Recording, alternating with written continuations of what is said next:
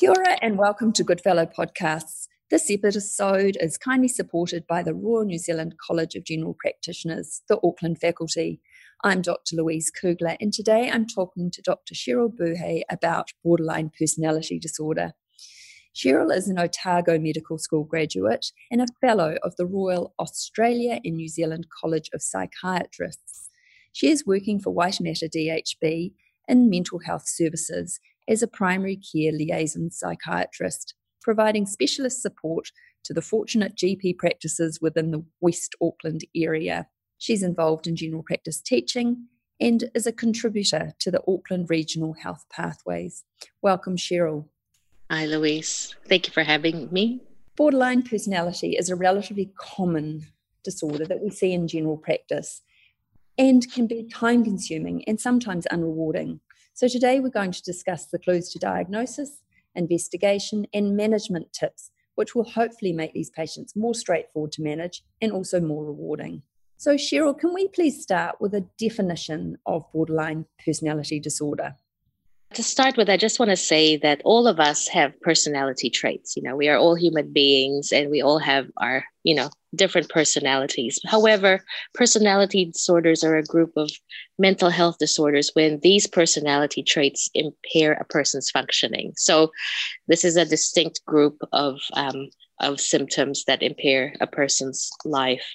And according to the Diagnostic and Statistical Manual of Mental Disorders, so that's lists our criteria for the several mental health disorders. Personality disorders are an enduring pattern of inner experience and behavior that deviates markedly from the expectations of the person's culture. And it's manifested in at least two areas. So a person's emotions, their thoughts, their interpersonal functioning and impulse control. And this pattern is inflexible and affects a broad range of situations in terms of their personal and social interactions.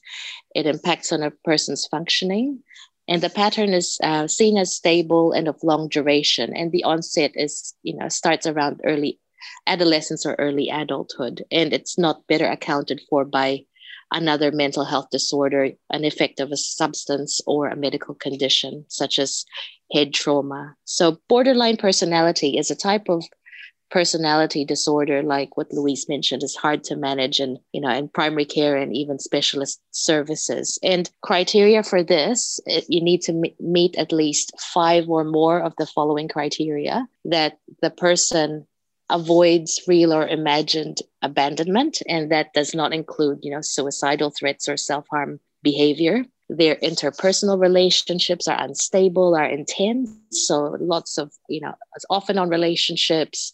Another person is idealized and then quickly devalued. So that's one of the criteria. The person has an unstable self-image or sense of self. They can be impulsive in at least 2 areas that can be potentially self-damaging. So it could be spending, engaging in sexual activity, substance use, reckless driving, binge eating. So again, this criteria does not include suicidal or self-harming behavior. One criteria is, chronic suicidal thoughts or making gestures or threats to suicide or self-harming behavior. Their emotions can be dysregulated, so they can change from being low to irritable or anxious, and these fluctuations can be intense and can last within a few hours and rarely more than a few days. Other criteria is they can feel empty in themselves. They have difficulty controlling their anger, and they can get paranoid at times in relation to stressful situations, or they can have dissociative symptoms where you feel detached to, from yourself or your surroundings. So those are the main criteria, and you meet the diagnosis of that type of personality disorder if you have 5 or more of those. So in the general population, Cheryl, how common is borderline personality disorder? In my practice, I seem to have more females than males. Yes. Is this common? Yes, that's right. I mean, to put in context, personality disorders occur in about 15% of the adult population. And borderline personality disorder specifically, you can find this in about 2.5% of the general population 10% of psychiatric outpatients, and up to 25% of psychiatric inpatients. And borderline personality disorder accounts for about 50% of all persons with personality disorder. So it is very common. It is more common in females. So there's a 3-to-1 ratio of female to male, and it's highly comorbid with other mental health conditions as well. So that, substance use, depression, bipolar disorder, anxiety disorders. So it's often, it's uncommon to find it in isolation. So you have a lot of comorbidity associated with it. Talking about etiology now, are there any known theories of etiology or definite patterns of etiology? Yeah, so the biological etiological factors include, any abnormalities in the emotional regulation system in our brain. So any disorders impacting on the amygdala, the hippocampus, our orbitofrontal cortex, because these help regulate our emotions. And also there's, significant environmental factors. So if you grow up in a socially invalidating environment, or if you've experienced significant trauma, and it's, it says that up to about 87% of those with borderline personality disorder has suffered childhood trauma. And it's not just sexual trauma, it's any, form of abuse, neglect, parental loss, any abrupt or traumatic separation. So moving a lot, moving homes, moving schools. So these are significant risk factors. And, personality disorders and substance use amongst first-degree relatives are also common. So it's not uncommon for mothers to be depressed while they're raising their children, or their fathers to be detached. So if you look at it in terms of a person's predisposition, it's good to look at these, biological and psychosocial factors when we're trying to formulate or try to explain why a person is presenting this way at this time. And intervening early, I suppose, when we see a depressed mother or a dysfunctional family, obviously with small children. Yes, definitely. And that's when you can mobilize all the, all the resources in the community. And there are mental health resources available as well for parents, for children of parents with mental health conditions. So it's just good to bear that in mind. How do these patients often present to healthcare settings? So they can present in several ways. Like in general practice, they can just, present for any medical conditions, any, their, whatever they're experiencing at the time, for a routine checkup. They can present if they're in crisis, if there's acute stressors, or they've recently self-harmed. So they can they can present for primarily, for anxiety or depression. So, there's lots of possible ways they can present in primary care. Thinking now about assessment, what are your top questions, Cheryl, when considering this diagnosis? And do you have any screening questions that you find particularly useful? So in general practice, I guess, you can see a person as a one-off, or you might be suspicious that there might be some of these borderline features if you've known them over a period of time. But it is good to try and elicit, find out how many of the criteria they do meet. And I use the mnemonic praise. If I'm stuck and I'm in a consult, I can't remember the criteria. It's helpful to think of that mnemonic, where P stands for, persecutory ideation. People don't like me, they hate me. R means relationships are unstable. A is for affective instability. I is for impulsivity. S is suicidal ideation, and D is for emptiness. So doesn't cover all the criteria, but it's a start, and then that will just prompt you to explore these other criteria when you're in a consult with someone. So, some of the question you might want to ask would be, what sort of person are you in relationships? Are you sensitive to rejection? Are you worried about being abandoned? Do you often have mood swings, or find that your moods can shift from being happy or sad in a matter of minutes or hours? Would you say you're an impulsive person? And then you can explore that a bit further. Has this ever gotten you into trouble? So like what I mentioned before, it can include, drug use, sex, driving, binge eating. You can ask, how often do you think about suicide, and explore that depending on what their response is. Why do you self-harm? Because self-harm is often to manage difficult emotions, that they would rather feel physical pain than emotional pain, or they might self-harm because that might be a way that their support or their loved one won't abandon them. And you can ask also, do you feel empty in yourself? Do you have difficulty controlling your anger? And I think with practice, you can develop ways of how you can elicit, these features in a non-confronting way and in a caring way. So it's just good to have a mnemonic, and just with practice that will come naturally with time. And you mentioned earlier in your introduction about functioning across multiple areas. So I suppose that's important to address. Yes. So in an assessment, so you want to know, if you're looking at borderline personality criteria, you explore that, but you also want to know, how severe are these symptoms? How impaired are they in their functioning? So, with their work, with their daily lives, looking after their dependents. And you have to explore risks as well, and thinking broadly. It's not just about suicide or, self-harm. It's also self-cares. Are they an organizational risk if they have a high-profile job? Risk to, child protection issues. Are they self-harming with little children around? You have to take all those into account. Are they looking after themselves? Are they showering? Have they bed-bound and only showering once a week?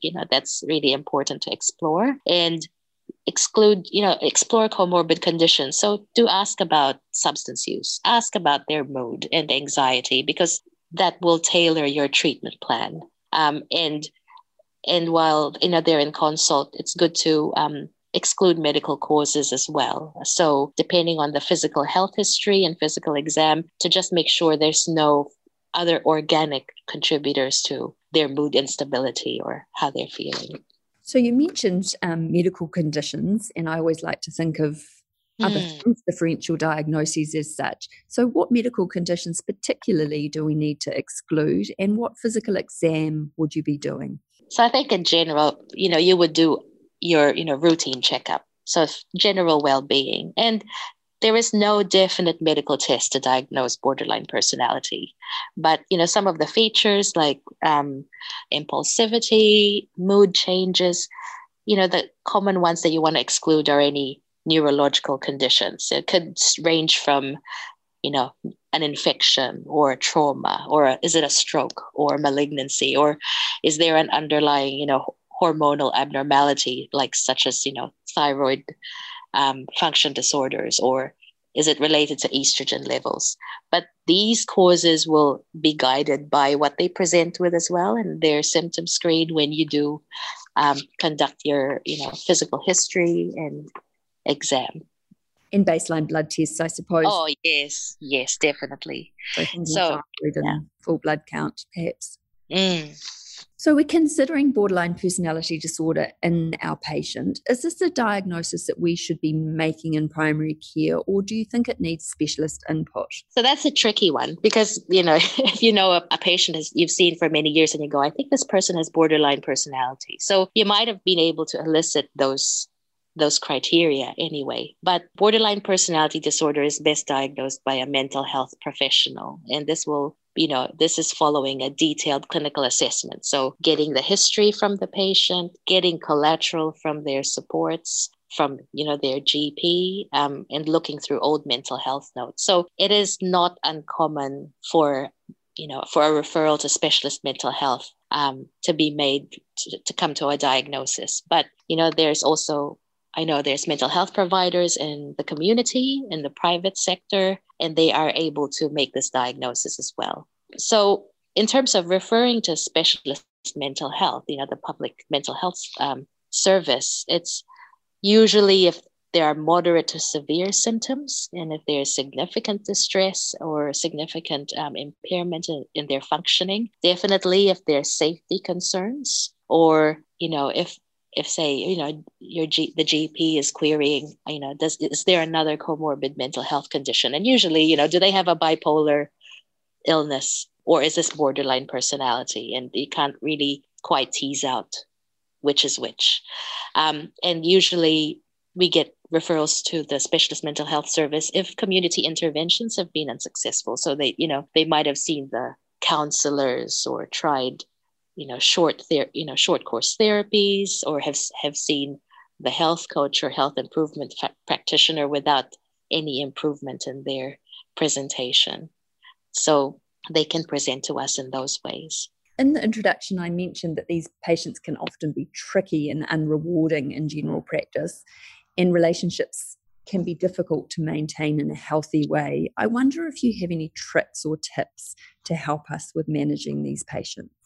They are tricky. They do take a lot of time and resources. And so it is really worth, having just a framework on how to look after this group of patients in primary care. And the important thing is, just try and maintain a therapeutic alliance and work with them towards their recovery. Just maintain your, honesty, reliability, and maintain your professional demeanor.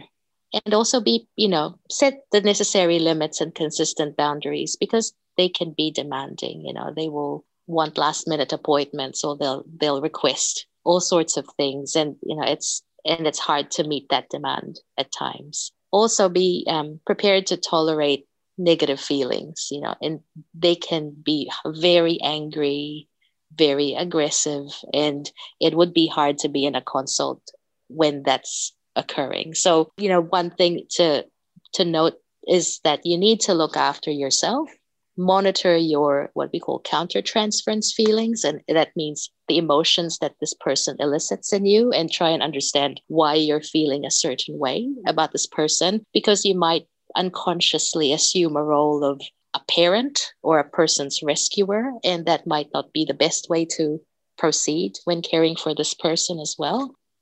And try and avoid what we call splitting between clinicians and, treatments. And because it is not uncommon for patients with borderline personality to play one clinician against another and confuse care. So that can happen with, someone's under specialist mental health. They'll say one thing, but they'll tell the GP another thing, or they'll tell the therapist one thing, and then they'll tell their prescriber, their medication prescriber another thing. So it's good to communicate with all the stakeholders involved, so you can have a coordinated approach. And also, as part of looking after you, discuss, in supervision, in peer group, in your practice team meetings, because it might be that you need to share care with another GP in that practice, so that you're not carrying all the load, or that your caseload doesn't have all the borderline personality patients, and no one else is seeing them in the practice. So that's something to consider in these sorts of situations. No, some great points there. And I know my patients, we do have some strict criteria around who looks after them, because we have had some of those issues. Yeah. And we have negotiated contracts around appointment times and appointment duration and appointment costs. And it works relatively well, actually, if we all agree on things and set quite clear boundaries. So, and it's including also how do you communicate? Not giving your personal email or your personal phone. How can they contact you? Because then they'll try to contact you in the middle of the night, and that's not appropriate. So but it can be tricky. So just thinking now for a moment about crisis management, because these patients do tend to, in my experience, come into crisis quite often. I wonder if you can talk us through crisis management.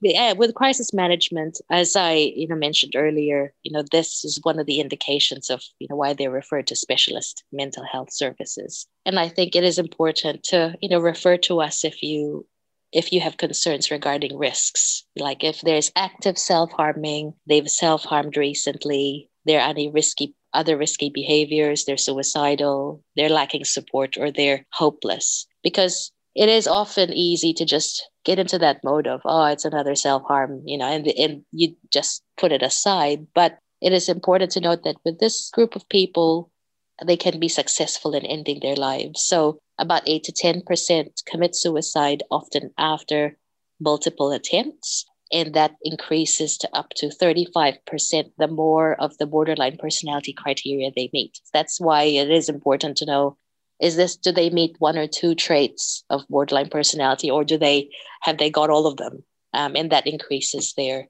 risk to self. And when there is risk concerns, we do need to some of them need hospitalization, even for a brief period. Some would need respite. So it depends on their comorbidities, their level of insight, who's at home, who's supporting them. So it is important to get mental health involved. And at least you've shared that risk as well. And you're not holding it all in primary care. And moving forward from the acute crisis, we can look at a management plan of, if it happens again, what are the things that we could do? Because it might not, you might need to do a few calming strategies first and review, or, what are the rules of engagement in terms of accessing respite? Because the other side of that is prolonged hospital stays are also not helpful, because it reinforces, the self-harming behavior or the threat. So it is tricky, but specialist mental health, we have our experienced clinicians, psychologists who can help formulate that plan alongside the patient. So it's not something that we just come up and go, hey, here is your plan. We do it collaboratively. And also, if they're frequent presenters to primary care with threatening behavior or aggression, and it's just too much for primary care to try and grapple through, that's when we can help. We can help with the management of that as well. So you've mentioned management, Cheryl. I'm just thinking about therapy and drugs. What therapy has been shown to be useful, and is there a role for drugs? Yes, for both. So in terms of therapy, we'll start with that. There's evidence-based for, individual, group, or family therapy. And there are different types of therapies that are evidence-based treatments for borderline personality. So you've got your psychodynamic therapy, cognitive behavioral therapy, which is available in PHO land. There's dialectical behavioral therapy, which we provide in specialist mental health. And there's also some community resources, I think in particular in the addiction sector, and also for those with history of sexual trauma under ACC sensitive claim. And there's cognitive analytic therapy and behavioral therapy. So I'm sure you've heard of CBT, but I'll talk about dialectical behavioral therapy, which is our gold standard therapy for borderline personality disorder. So it is formulated by Marsha Linehan, and there are 4 different components. The first component is your one-to-one therapy sessions, which lasts for about an hour once a week, and it looks at maladaptive behaviors and reinforcing helpful skills that they learn in the second component, which is the skills training group, where they have group sessions once a week for about 2 hours, and they look at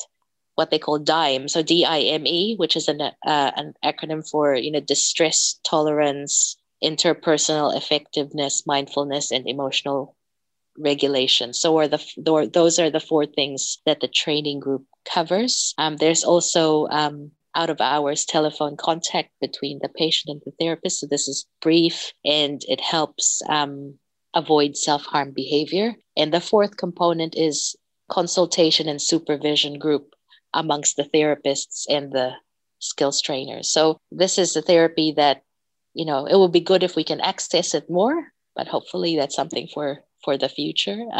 But DBT is what's really helpful for this group of patients. And looking at medications, so just to be mindful about the risk of overdose. So just prescribe with caution because of the self-harm behavior, the impulsivity. You don't want to give them 3 months worth of everything. In some cases, the dispensing of meds can be twice weekly. So, and it depends on a person's risk profile and your rapport with them as well. So if you've known, what they're like, you might alter your prescribing, but someone who might present to you as a one-off, just be cautious or keep it in mind. So depending on comorbid mental health conditions and their key symptoms, that will guide your prescribing. So if they've got depressive symptoms, there's role of for antidepressants. If there's unstable mood, you might look at mood stabilizers. There's anger or rage. You may look at antidepressants, mood stabilizers, and even antipsychotics. And antipsychotics are also used if you've got your short-lived psychotic symptoms, and if the paranoia gets a bit more intense, that might help to dampen the intensity of those symptoms. And it's also important to treat comorbid substance use. So that would be, assessing their level of motivation to change, and because it's not something that they can quickly alter, when you ask them to do that. So you might want to ask them to engage with the community alcohol and drug service, so you can manage that side of things concurrently, as well as the personality features and whatever else is going on. I wonder if we can just go back a moment to DBT. It is relatively new, and how available is it within both the public and private sector currently? So DBT is provided in specialist mental health, but getting in there is difficult, because like in West Auckland, it is offered through the recovery team. So patients who have complex mental health conditions are, severely impaired and are considered high risk. So they might have comorbid, depression, OCD, and other things happening. And even getting into that team is quite hard. So say entry into that part of the service is a challenge, because not everyone gets to be under the recovery team. And also, the availability of therapists, the waiting times, and that's not a new issue. So, but it is provided through specialist mental health. They have DBT, what they call DBT Light skills group through CADS. So that's called the Managing Mood group. So if you've got substance use and borderline traits, they can participate in that group, and you can have that concurrently with CADS counseling. But then again, there's that availability, and you have to wait on a list to join and be motivated to join, because it is a closed group with only a couple of entry points through the whole therapy session. And there are some private providers as well, but that is, there's an associated cost, and you have to be motivated to do this type of work and also pay for the sessions. And so that's the main challenge. But I have seen some patients who do want to work on their psychological issues, and they're happy to do that. And as I mentioned before, there's community providers that ACC will help subsidize for, and that's for DBT skills group sessions. But you have to have an approved sensitive claim through ACC. So that's, but then what if there's no history of sexual trauma? So there is a gap. There is a gap there. And I know that there's PHO therapies available, but, you can do 4 to 6 sessions. That's probably not enough. So, that's something that we can hopefully expand on in the coming years with more funding. More funding. More funding. Yes. All right. Prognosis for these people. Tell us how they do in the long term. So in the long term, so it depends on the person. Not surprising that your prognosis is better if you've got good premorbid level of functioning and you don't have any other comorbid conditions. Some positive prognostic factors also from literature mention if there's no history of sexual or physical abuse, or if there's no comorbid substance abuse. They say another positive prognostic factor is they've never been to prison, and that they've had a high IQ and educational achievement. So, which, the high educational achievement, makes sense, because perhaps their illness is not severe enough that it has impacted their trajectory in life. But I do see a few young adults, 18, early 20s, who have significant, borderline features, and they're really struggling. And it is worth investing early, because and from experience, we have people under our mental health service who's been under the service for years, use up a lot of resources, not just mental health, but emergency department, police. We get called regularly. And so it is worth investing in that group while they're young, where they can get skills and they can move ahead in life and live a fulfilling life. All right. Thank you for that. To conclude our podcast today, what would your take-home messages be for our listeners, please, Cheryl? So take-home messages. So borderline personality disorder can be difficult and challenging. And that's a given because it's time-consuming and use a lot of resources. Important to note that there's high comorbidity with other mental health conditions. So do screen for those. Take suicidal threats seriously, as I mentioned about risk, especially the threats can be successful in ending their lives, even if they are frequent self-harmers and haven't made an attempt previously. Do consider referring to specialist mental health to help contain the risks, maybe for diagnostic clarification or just having a management plan in place so they can thrive in the community. Look after yourselves. So discussing your supervision, your peer group and practice team meetings, and look after you in terms of, make sure you're not burnt out and exhausted because you will need support as well. So you need as much support as the person you're looking after. So those are my key messages for today. Wonderful. Thank you. It's been a pleasure talking to you today. Thank you for having me, Louise. Thank you. All right. So if you're a New Zealand GP and would like to claim CPD points for listening to this podcast, please fill in the Reflection of Learning form found at goodfellowunit.org. You'll also find a list of resources and a wonderful PDF document that Cheryl's put together for us on our website. Thank you for listening.